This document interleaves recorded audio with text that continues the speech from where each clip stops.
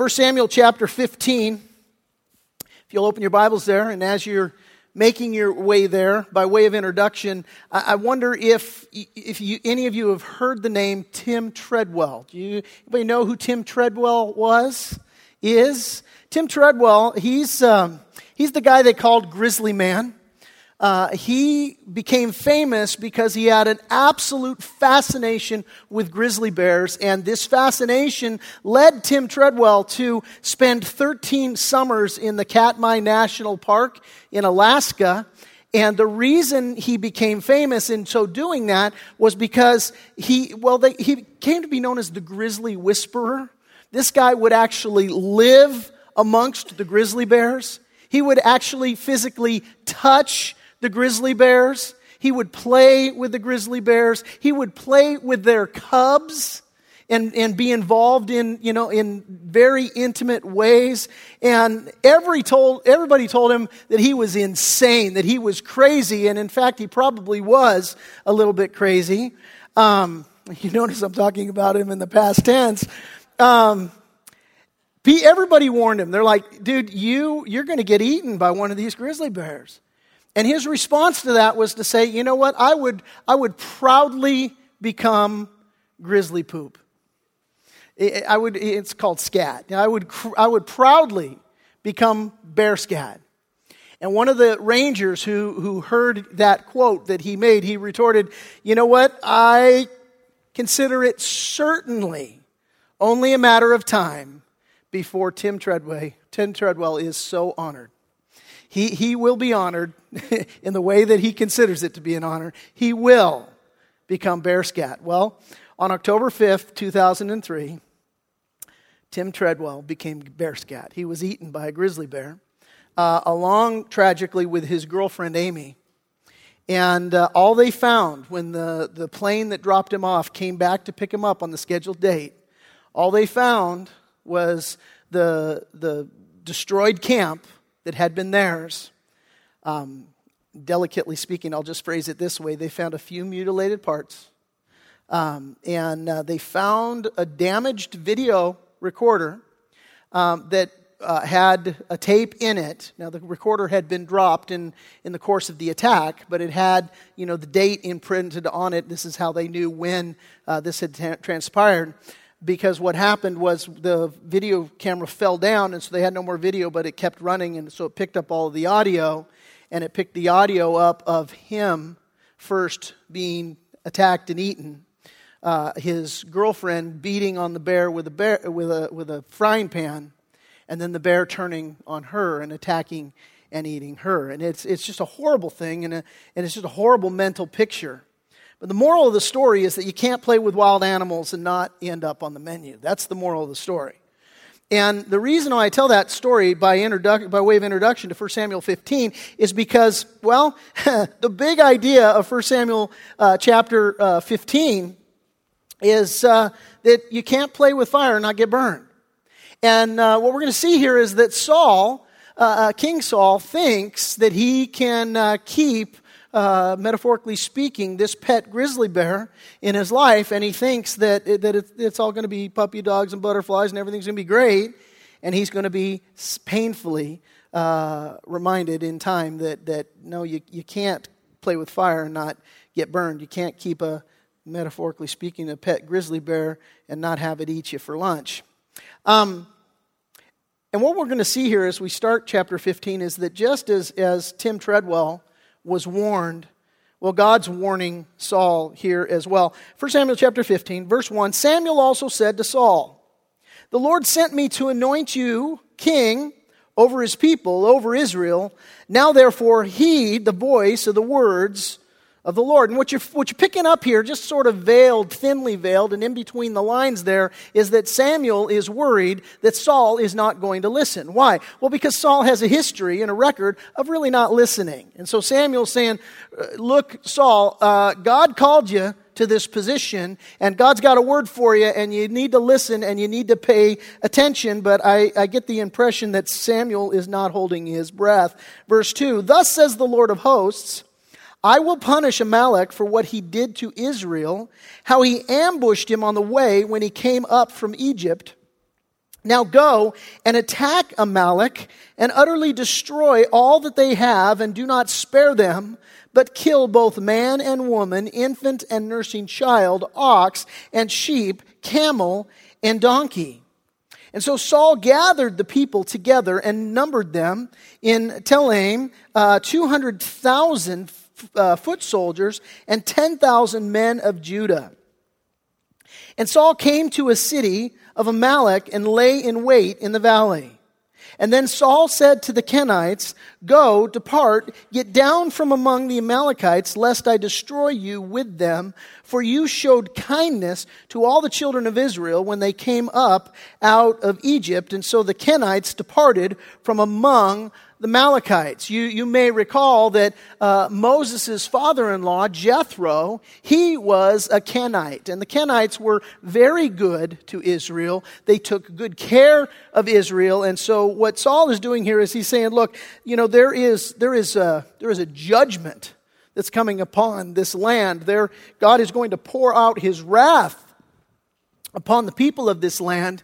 And you are righteous, you are not unrighteous as they are, and so I'm giving you fair warning, to get out of Dodge before all this comes down. By the way, and I'm not going to get into this, and it's not in my notes, but just as a matter of note this, for us as believers, and we fully are expecting the return of Jesus Christ to judge this world. We're expecting, and the Bible teaches, that the wrath of God is going to be poured out upon all mankind in the last days. But God makes it very clear in his word that he is going to take his church out of the way before his judgment comes. And I see this as a picture of that. That God removes the righteous out of the way so that they aren't recipients of his wrath. But we continue. So the Kenites departed. Verse 7, "And Saul attacked the Amalekites from Havilah all the way to Shur, which is east of Egypt. He also took Agag, king of the Amalekites, alive, and utterly destroyed all the people with the edge of the sword. But Saul and the people spared Agag and the best of the sheep, the oxen, the fatlings, the lambs, and all that was good, and were unwilling to utterly destroy them, but everything despised and worthless that they utterly destroyed." Now, can I just tell you, quite frankly, these are the types of stories that lead people to mock God.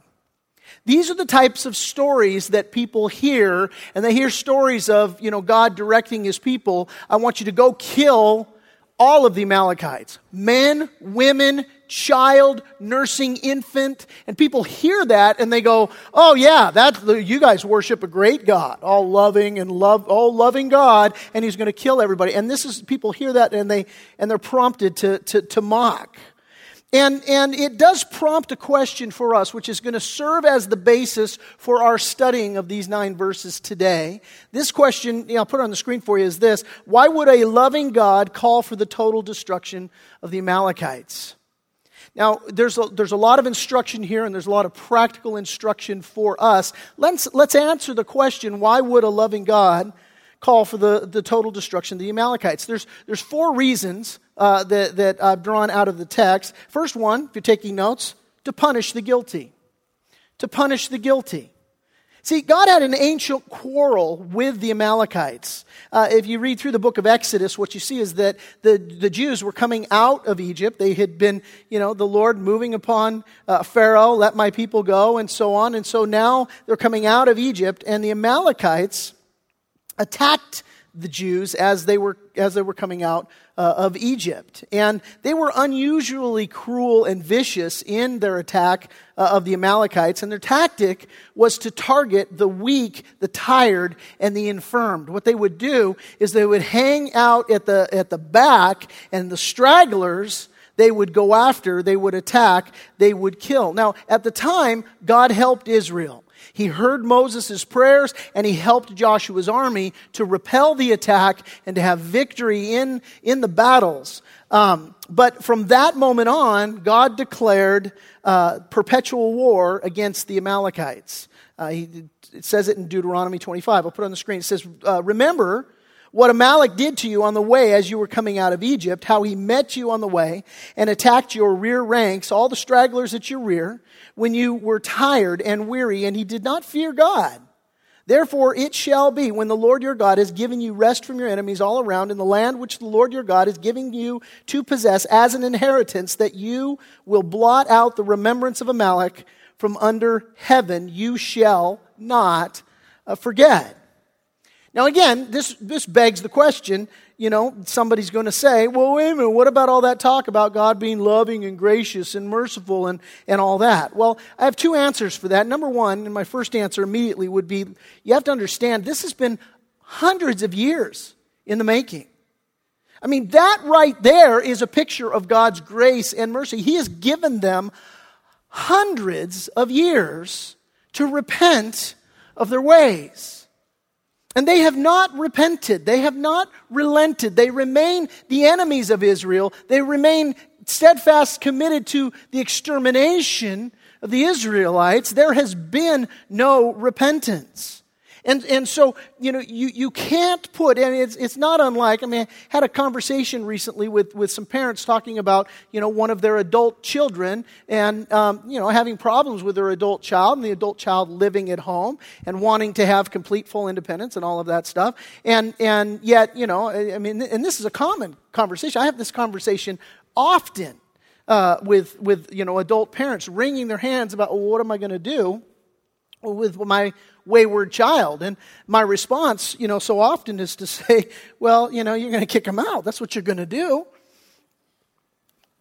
You're going to show, the most love that you can show to this person who refuses to grow up by letting them hit something hard, and that's the way to do it. Now, when the parent follows through, what's the kid going to do when this happens? He's going to say to the parent, oh, you're being unloving. You're not good and you're not merciful. And the parent's going to say, I've given you nothing but love and mercy. And you just won't grow up. So guess what? There's no teacher like the burnt finger. And you're going to reap some consequences. Same with a drug addict. You try to make some inroads into a drug addict's life, and all of a sudden they're going to throw it up in your face and say, "Oh, you're not being loving. You're not being supportive. You're right. I don't love your habit, and I won't support it." And so for God here, this is, He calls for total destruction to punish the guilty, and He has been nothing but long-suffering. Nothing but long-suffering. My second answer is a little bit more long-winded than that. Turn to Jonah chapter 3. Jonah chapter 3, it's to the right, many books. You're actually better off going to the Gospel of Matthew and hanging a left and going back a few books. Find the book of Jonah there. Chapter 3, and we're just going to read just all of chapter 3 here. It's 10 verses, and here's what it says. Now, the word of the Lord came to Jonah the second time. Why did it come a second time? Well, because the first time Jonah didn't listen. God had a message for him. He basically is concerned about the Ninevites. He told Jonah, the prophet, I want you to go, and I want you to speak to the people of Nineveh. And Jonah's got a couple things cooking in his heart, no doubt. Number one, he's scared. The Ninevites were wicked. They were awful. It's modern-day Iraq. And things then were similar to the way things are now, in the sense there's lots of brutality and so on. And Jonah just didn't want to. I don't want to go to Iraq, And so he got in his ship going to Tarshish, going the opposite direction. But the second reason why he went in the opposite direction was because the people of Nineveh were despised, horribly brutal, awful people. And Jonah, he didn't want God to have mercy on him. So he's like, I'm not going to go preach to them, because what's going to happen? They're going to repent and you're going to save them. And I don't want that. I want to see them die and go to hell. And so he went the opposite direction. He had lots of rebellion. Anyway, and you guys know the story, right? Jonah and the big fish, Jonah and the whale. We don't know if it was a whale. It was a big fish, swallowed him. And there inside the belly of the whale, 3 days, barfs him up on Nineveh. God's like, you go in the opposite direction. I got a boat going the other direction. Happens to be a submarine. Here you go. And so now there he is, sitting in whale puke on the beach. And now the word of the Lord comes to Jonah the second time, saying, arise, wash yourself off, go to Nineveh, the great city, and preach to it the message that I tell you. And so Jonah arose and he went to Nineveh according to the word of the Lord. And now Nineveh was an exceedingly great city, a 3-day journey in extent. Take you 3 days to walk from one side of the city to the other. That's a big city. And Jonah, verse 4, began to enter the city on the first day's walk. And then he cried out and he said, "Yet 40 days and Nineveh shall be overthrown." And so the people of Nineveh believed God. They proclaimed a fast, and they put on sackcloth from the greatest to the least of them. And then the word came to the king of Nineveh, and he arose from his throne and laid aside his robe, covered himself with sackcloth, and sat in ashes. And he caused it to be proclaimed and published throughout Nineveh by the decree of the king and his nobles, saying, "Let neither man nor beast, herd nor flock, taste anything. Do not let them eat or drink water, but let man and beast be covered with sackcloth and cry mightily to God. Yes, let everyone turn from his evil way and from the violence that is in his hands. Who can tell if God will turn and relent and turn away from his fierce anger so that we may not perish?" And then God saw their works, that they turned from their evil way. And God relented from the disaster that he had said he would bring upon them, and he did not do it. Now, here's what we know from history. What we know from history is that they had a great repentance here, that God gave them forgiveness, and that fully 100 years transpires, which is 1 to 2 generations, depending on how you want to look at it. And so now they had a time of revival. They had a time of repentance. They had a time of God's grace and God's favor. And about 100 years after this, what happened was they turned right back to their old ways, and ultimately God did judge them. Ultimately God did bring destruction upon them. But what you have to get here is that is not the heart of God. The heart of God desires desperately that none should perish, but that all should come to everlasting life. God doesn't send people to hell. People send themselves to hell. God says, "Listen, I set before you life and death, blessings and cursings. Choose life, please." And he's gracious, he's long-suffering, he's merciful, and he does everything he can that we might know him and come into a saving faith of him and into fellowship with him, that we might be spared from his wrath. But listen, at some point, a holy and a righteous judge, a holy and a righteous God has to judge sin. Otherwise, he would not be good. And so he has a righteous standard, and if there is no repentance, he must judge. Now listen, for some here this morning, very much like the Ninevites, in the sense that, listen, God's been gracious and he's been merciful to you. And God would say to you this morning, "Listen, I don't want to bring wrath upon you. I don't want this to go badly. I'm calling out to you. I'm crying out to you. Choose life. Listen, can you just stop already? Can you surrender? Can you just come to the end of yourself and confess, Lord, I've sinned against you. I've been running headlong in the wrong direction." See, what the Lord would say to you today, if that's you, if that's the position that you're in today, is that he loves you, that he wants to have fellowship with you. This is the Lord's heart. This is his mind. But look, at some point, if you will not relent, if you will not repent, then God has to judge sin, because that's what a holy, righteous God has to do. You know, there's an interesting exchange recorded in Genesis chapter 18. You don't have to turn there, but it's between God and Abraham. And basically, God's preparing to pour out his wrath on Sodom and Gomorrah because they are sinful, sinful, sinful.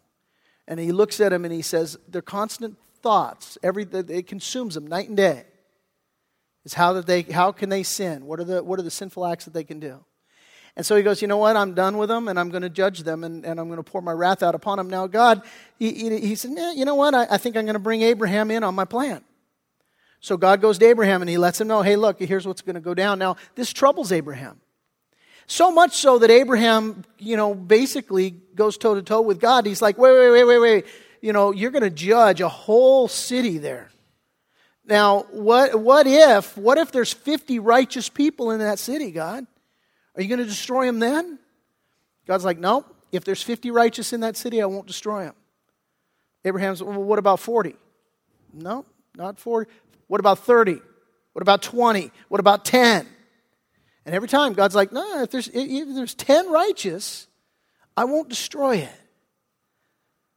See, again, Abraham struggled with the same thing that a lot of us struggle with, and that many people struggle with when they come to a text like the one here in 1 Samuel 15, and they're like, whoa, man, how can God judge and destroy, men, women, children? No, you know why? Because the idea behind that question assumes that they're innocent. And God's already gone on record, and his conversation with Abraham is proof. Look, he does not consume the innocent. He doesn't judge the innocent. He doesn't pour his wrath out on the innocent. And so what we can conclude with all authority is to conclude there's none innocent there. God's judgment is pure. It's right. And so he's punishing the guilty. Now you go, well, wait a minute. What about children? It says he's killing children. He's killing nursing infants. What about that? Are you telling me that they're not innocent? Well, this is the second reason why a loving God would call for the total destruction of the Amalekites. Number one, to punish the guilty. But number two, to preserve the innocent. You're like, well, how does that work? Here's how it works. Think about God's mercy and his grace in the Amalekites' lives for hundreds of years. Now, what has happened over those hundreds of years that he's been merciful and gracious to the Amalekites? What has happened is that generation after generation has come and gone, and they are wicked. And so what that means is that those children and nursing infants who at one time were innocent and pure, they grew up to be wicked, blaspheming heathens that denied the Lord and that suffer an eternity in hell. And so God, being gracious, being long-suffering, giving them every opportunity, now at this point says, look, if I judge this nation right now, number one, I'm completely justified because there are none innocent. And number two, for those infants, for those children, my bringing judgment right now, do you know what it does for them? Well, here's what it does for them. It gives them the hope of eternal life. It gives them the hope of eternal life. See, because you read in 2 Samuel chapter 12, and eventually we will get to 2 Samuel chapter 12, and what happens there is that King David, sins against the Lord. Commits adultery with Bathsheba, kills her husband to get away with it. They produce a son. And all the while, God sitting there sees this whole thing goes down, and the Bible tells us God's like, I'm not amused. This is wicked, this is sinful, and even though, David, you're a man after my own heart, I got to judge sin. And so God, he steps in and he brings his judgment upon the situation. And what we read and what we discover is that his son, as a consequence of God's judgment, his son dies. Now, what we learn from that section of text is that his son went to heaven. Why? Well, because his son is innocent. In other words, what happened was God judged sin, but he preserved the innocents. Now, I want you to think about it in the economy of God. Because we think about things in the economy of man, and we go, oh, wait a minute, innocent children and infants and so on. And no, from the economy of God, here's what it is. Hey, I'm judging sin, but I'm preserving the innocent. And what happens is to be absent from the body is to be present with the Lord. In his presence is fullness of joy. And so what I'm doing is I'm sparing these children's lives. See, they lose their temporary earthly life, but they gain eternal life, and it's far better than the alternative. Matthew's gospel, Jesus said this. He said, for what profit is it to a man if he gains the whole world and loses his own soul? Or what will a man give in exchange for his soul? And so, God's destruction of the Amalekites, it's to punish the guilty. It's to preserve the innocent. Thirdly, the third reason why a loving God would call for the total destruction of the Amalekites, to paint a picture of the flesh. to paint a picture of the flesh. Now, pay close attention because this is where the text turns extremely practical for you and for me, all right? So God wants to paint a picture of the flesh here. How so? Well, the Amalekites, they were descendants of Esau. And if you remember your Old Testament history in Genesis 25, what happens there, Esau, he's now the firstborn. He's the guy that has the birthright, right? And he's a hunter, and he's out in the field, and he's hunting, and all of a sudden he comes home. Now, while he was gone, Jacob is busy cooking, and he's making a stew there at home. So often on Sundays, my wife will throw a roast in the crock pot in the morning, and I come home from church and you open the front door and it's like angels are singing. It just, the smell is just like insane. And, or Thanksgiving morning, you put the turkey in the oven and then throughout the day, it's just, just incredible smells that are wafting through the house. And so this is what greets Esau when he walks in the door.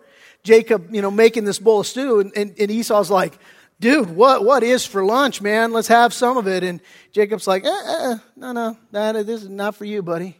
He said, oh, come on, give me some of it. What do you want for it? He's like, I want your birthright. Now, the birthright basically meant that you were in charge. You were the chief recipient of your father's inheritance, and you got a double portion, and you were in charge, of managing everything, and you had the headship there, assumed all of the rewards and so on. And so he says, I want your birthright. And Esau's like, well, what do I care? I'm going to die here, so I'll take it. Now, he's not literally going to die, but there are a couple of things there. Number one, he's like, I'm starving right now. I want that right now. And the other thing is that he's basically he's despising his birthright and the idea of, well, I'm going to die someday. What do I care about having the birthright?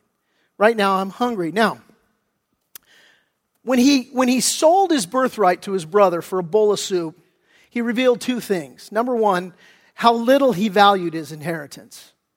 Just how little he thought about it. And the second thing was how much he was controlled by his appetites. And in this way, what I want you to see is that he's not so very different from you and me when we're in sinful flesh.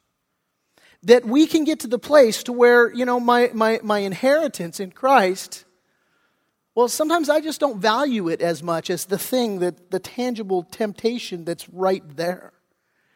And my appetites, my fleshly appetites, it's like I just want to satisfy my fleshly urges, and so what do I care if it costs me the eternal to gratify the temporary right now?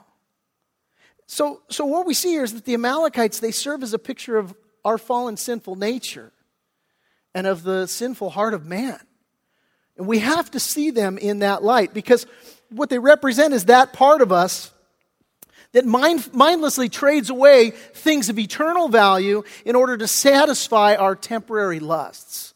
All right? This is a hugely important lesson for us here. When God says, I want you to utterly destroy the Amalekites, He's giving you and me a picture saying, I want you to utterly destroy those things that tempt you to sacrifice and forsake the things of the eternal. I want you to kill that, man. That grizzly bear is going to eat you up. You have to kill it, and you have to see it for what it is. It's a bowl of soup, for crying out loud. We're talking about eternal things. Jesus was asked the question, again in Mark's gospel, what will a man give in exchange for his soul? And as it turns out, some people, they're just like Esau, they will sell out for next to nothing.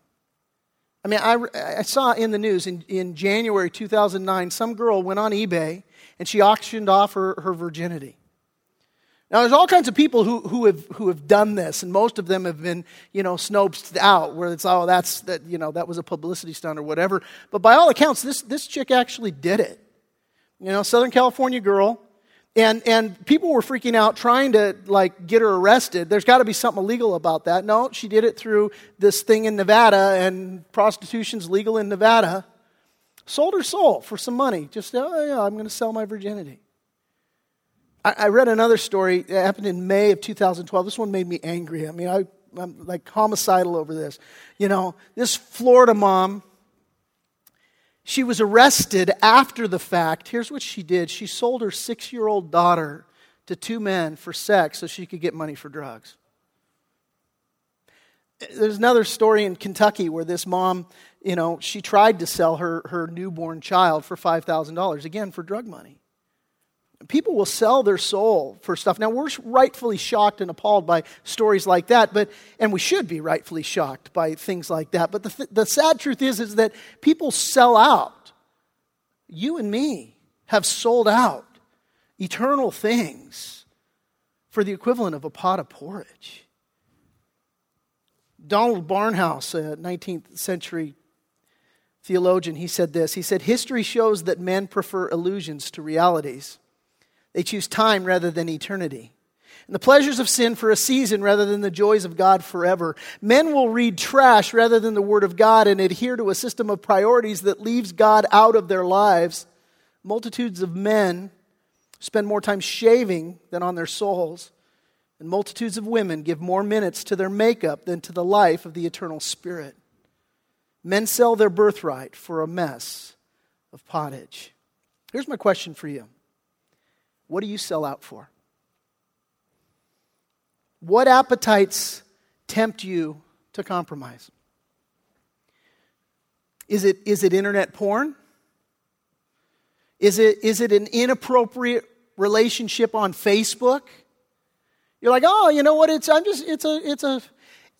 girlfriend I had in college, but you know what? I just want to see what she's up to. No, you don't. There's something else there. And it's inappropriate, and you know it. What is it that you sell out for? See, because here's what God says. God says, kill that thing. Because it's going to kill you, man. It's going to eat you up. You need to kill it. You need to kill it dead. And the people go, no. We'll destroy the worthless stuff. But the good stuff, man, we want for ourselves, which is just completely ironic. Why? Because God called it bad. So it's not good. God called it bad, but they see it as good, so they want to keep it. Alexander McLaren said this, partial obedience is complete disobedience. See, here's the deal. I want you to get this. People don't typically wake up and go, I think I'll sell my kid today. They don't wake up and go, I think, I'll have an affair today and just totally ruin my life. What happens? It's a little compromise. It's just my huggable cutie, grizzly bear. Tim Treadwell had nicknames for all these grizzly bears. One was whatever, little Mr. Chocolate or whatever. He would call all these stupid names, Mr. Boo Boo, or all these cutesy little names.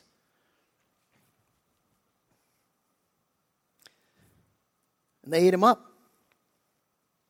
And people, they don't wake up going, this thing's going to eat me alive. They go, oh, it's Mr. Chocolate. This is just my little cutesy little thing. So what do? They compromise because they're unwilling to utterly destroy it. And I want you to see that's exactly what Saul does. Look again there at verse 9. It says, but Saul and the people spared Agag and the best of the sheep, the oxen, the fatlings, the lambs, and all that was good. They were unwilling to utterly destroy them, but everything despised and worthless, that they utterly destroyed. And we're going to get into it next week, but Saul is just completely so jacked up in his sin that, Samuel shows up, and Saul has the audacity to go, hey, praise the Lord, I obeyed him.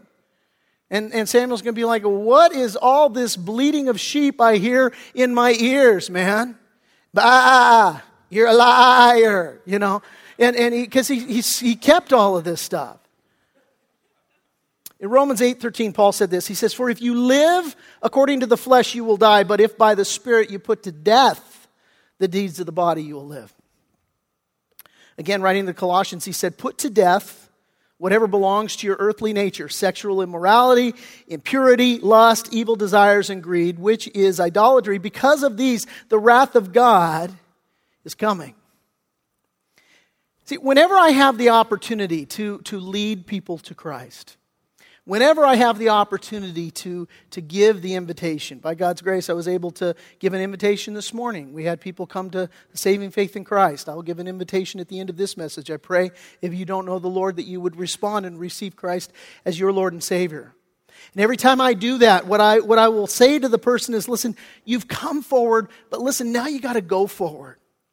Because, you need to understand, following Jesus isn't a profession and a prayer and then you go about your life and nothing changes. What following Jesus is, it means that I'm born again. It means that I live a new life. And living in a new life means that I now have new behavior and I have new habits. And it means that with this new nature, I put to death the old nature. I crucify the old man. And I put on the new day by day. This is what it means. By the way, this is the significance of baptism. You can read all about it in Romans chapter 6. We don't have the time to turn there, but in Romans chapter 6, we're told that, there's this hugely symbolic picture of being baptized. And what is the picture? It's the dying to self. It's the dying in Christ. Just as Jesus was crucified, died, buried, and rose again on the third day. When I am baptized, it's symbolic, identifying with Jesus Christ, that my flesh has been crucified with Christ. That with Christ I have been buried. And with Christ I am resurrecting. I'm coming up out of that water into newness of life. And so there has to be that part of us that recognizes the Amalekites in our life that are there, that we see as being these cutesy little things, and I'm utterly destroyed, all that God wants me to destroy, but I got this one little thing in my life that I want to keep around. Because it's Mr. Chocolate. No, it's going to kill you. And so we have to understand that God definitely wants to paint a picture of the flesh, and He wants us to get that this thing will kill you. It's been said that a faith that doesn't change you doesn't save you. We got a great example of this in the Gospel of Luke. And you'll remember the story from Sunday school if you've been in church for any length of time. But there you got a guy named Zacchaeus, and he's a dirtbag. He's a tax collector. He rips everybody off. Some things never change. And he's there and he's despised by everybody. The man has achieved what most of us don't, but the people who do, they're the worst of all. And that is, he gets everything he ever wanted and he finds out that it doesn't satisfy. See, most of us live lives where we think, oh, you know what, if I won the lottery, it'd be great. And then there are those few people in life who've attained all that and they realize it doesn't fix a thing. It's just more money to be miserable with. And Zacchaeus is miserable. And so what happens is he hears Jesus is coming, and at this point, he's desperate. And so he climbs up in a tree looking for Jesus as he comes, and Jesus sees him up there, and he says, "You dirtbag, why would I have anything to do with you?" And of course, that's not what Jesus says. He says, he laughs. He's like, "Zacchaeus, come on down out of that tree, man." Short little guy has to climb up in a tree. Here, Mr. Rich Man has to climb up in a tree to see Jesus. He's desperate. He's a man just reaching for Jesus. In any way, I can't keep living like I'm living now. Maybe some of you are like that this morning. I can't keep living like I'm living now. Jesus is looking for you. And so Zacchaeus, come, I'm coming to your house today, buddy. And so Jesus goes there, and Zacchaeus now, Jesus in his home, and he's received just the loving, the forgiveness, the merciful God who visits him in his darkest hour. And Zacchaeus says, he stood, the Bible says, and he said to the Lord, "Look, Lord, I give half of my goods to the poor, and if I've taken anything from anyone by false accusation, I restore it fourfold." And what I want you to see in Zacchaeus right there, that's the guy who killed the Amalekites. That's the guy who said, "You know what? I'm not going to hold anything back. Lord, I just want you. That's all I want." He was changed. Because he was changed, his behavior changed. The fourth reason why a loving God would call for the total destruction of the Amalekites, and at this point I want you thinking, what are the Amalekites in your life that need to be destroyed? The fourth reason why a loving God would call for the total destruction of the Amalekites is for future protection. For future protection. You see there in verse 8, Saul, he takes Agag alive. It says he also took Agag, the king of the Amalekites, alive. And what a horrible name, Agag, right? And he utterly destroyed all of the people with the edge of the sword. Now, what was common in this day and age was that when you would conquer an army, that you would march the army, the soldiers, you would march them through your town, through your capital city. And it was a way of humiliating them and exalting yourself. And the height and the epitome of this would to be marching that king through the streets. Now, God called him to kill the king, but Saul, he wants to glorify himself. Saul's doing a Ron Burgundy here. Hey, come see how good I look. He takes King Agag, and he just wants to march him through, and it's all just to puff himself up, and I want to keep this. This is a little treat for me. And he kept the best of the animals. He kept all that was good. And again, that's a misnomer because God has already said it's bad. So it ain't good, it is bad. And that's Saul's problem. See, Saul is seeing this stuff as, hey, this is good. And God's like, no, it's bad. And here's what the Apostle John said in 1 John chapter 1. He says, if we confess our sins, he's faithful and just to forgive us our sins and to cleanse us from all unrighteousness. And the key is that word confess. And what that word confess means is to agree with God. What that means is we got to call sin what God calls sin. And Saul won't call it sin. Saul calls it, I'm going to keep the good stuff. I'm going to keep that. I won't destroy it. He kept a little grizzly bear around, right? I'm just going to keep this thing. Here's what we're going to come to discover. And this just brings us right to the end of this and right to the chase. At the end of 1 Samuel, what we're going to see is that Saul's going to be killed on Mount Gilboa.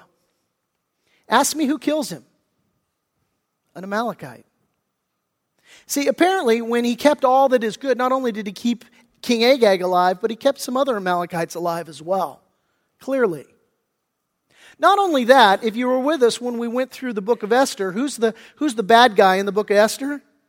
Haman, who seeks to destroy the entire nation of the Jews and comes very close to pulling it off. He's an Amalekite too. See, God knows what he's talking about when he tells you, I want you to utterly destroy the sin in your life. I want you to utterly destroy the Amalekites. Because God can see the end from the beginning. He knows what's up. We live in a finite world, in the realm of time, and we think we know better than God. May I ask anybody who bought a house in 2005. It's like, oh man, this thing is going up and up and up and up. I got to get on this train or it's going to pass me by. I'll sell my soul to get on this thing. Now, what if that person knew, hey, this thing, it's going to crash next year, buddy. The end of 2006, right off the end, man. You don't want to sink your dough there. Now, if somebody actually knew, they'd kill that dream. They'd be like, well, I'm not putting my money there. I'll stick it in a shoebox under my bed. It'll do better than it would have. Why? Because if we know the end from the beginning, then we can absolutely trust the advice that comes from that. And God says, look, when I tell you to kill something, I understand, and I know what I'm saying, and I know why I say it. John Owen said this. He said, kill sin, or sin will be killing you. So, 3 questions that I'd like you to jot down just to take a walk with this week. There's probably more. But these 3 questions, here's what comes to my mind. Number 1, what is God asking you to attack and destroy? Some of you thinking, well, I got this guy's name and I got that. No. Talking about sin. What is God asking you to attack and to destroy? And you really got to pray about these questions, by the way, when you ask them, because the temptation is that, we're talking idle territory. We're talking, I want to keep this little pet sin here. We like these pet sins. These are the good things as far as we're concerned. So you really have to pray and say, Lord, I need you to help me to see what you see, not what I want to see, all right? So what is God asking you to attack and destroy? Here's the second question. Are you calling something good that God has called bad? Are you calling something good that God has called bad? Again, prayerful walk with that. Third question. Is there anything that you are unwilling to destroy?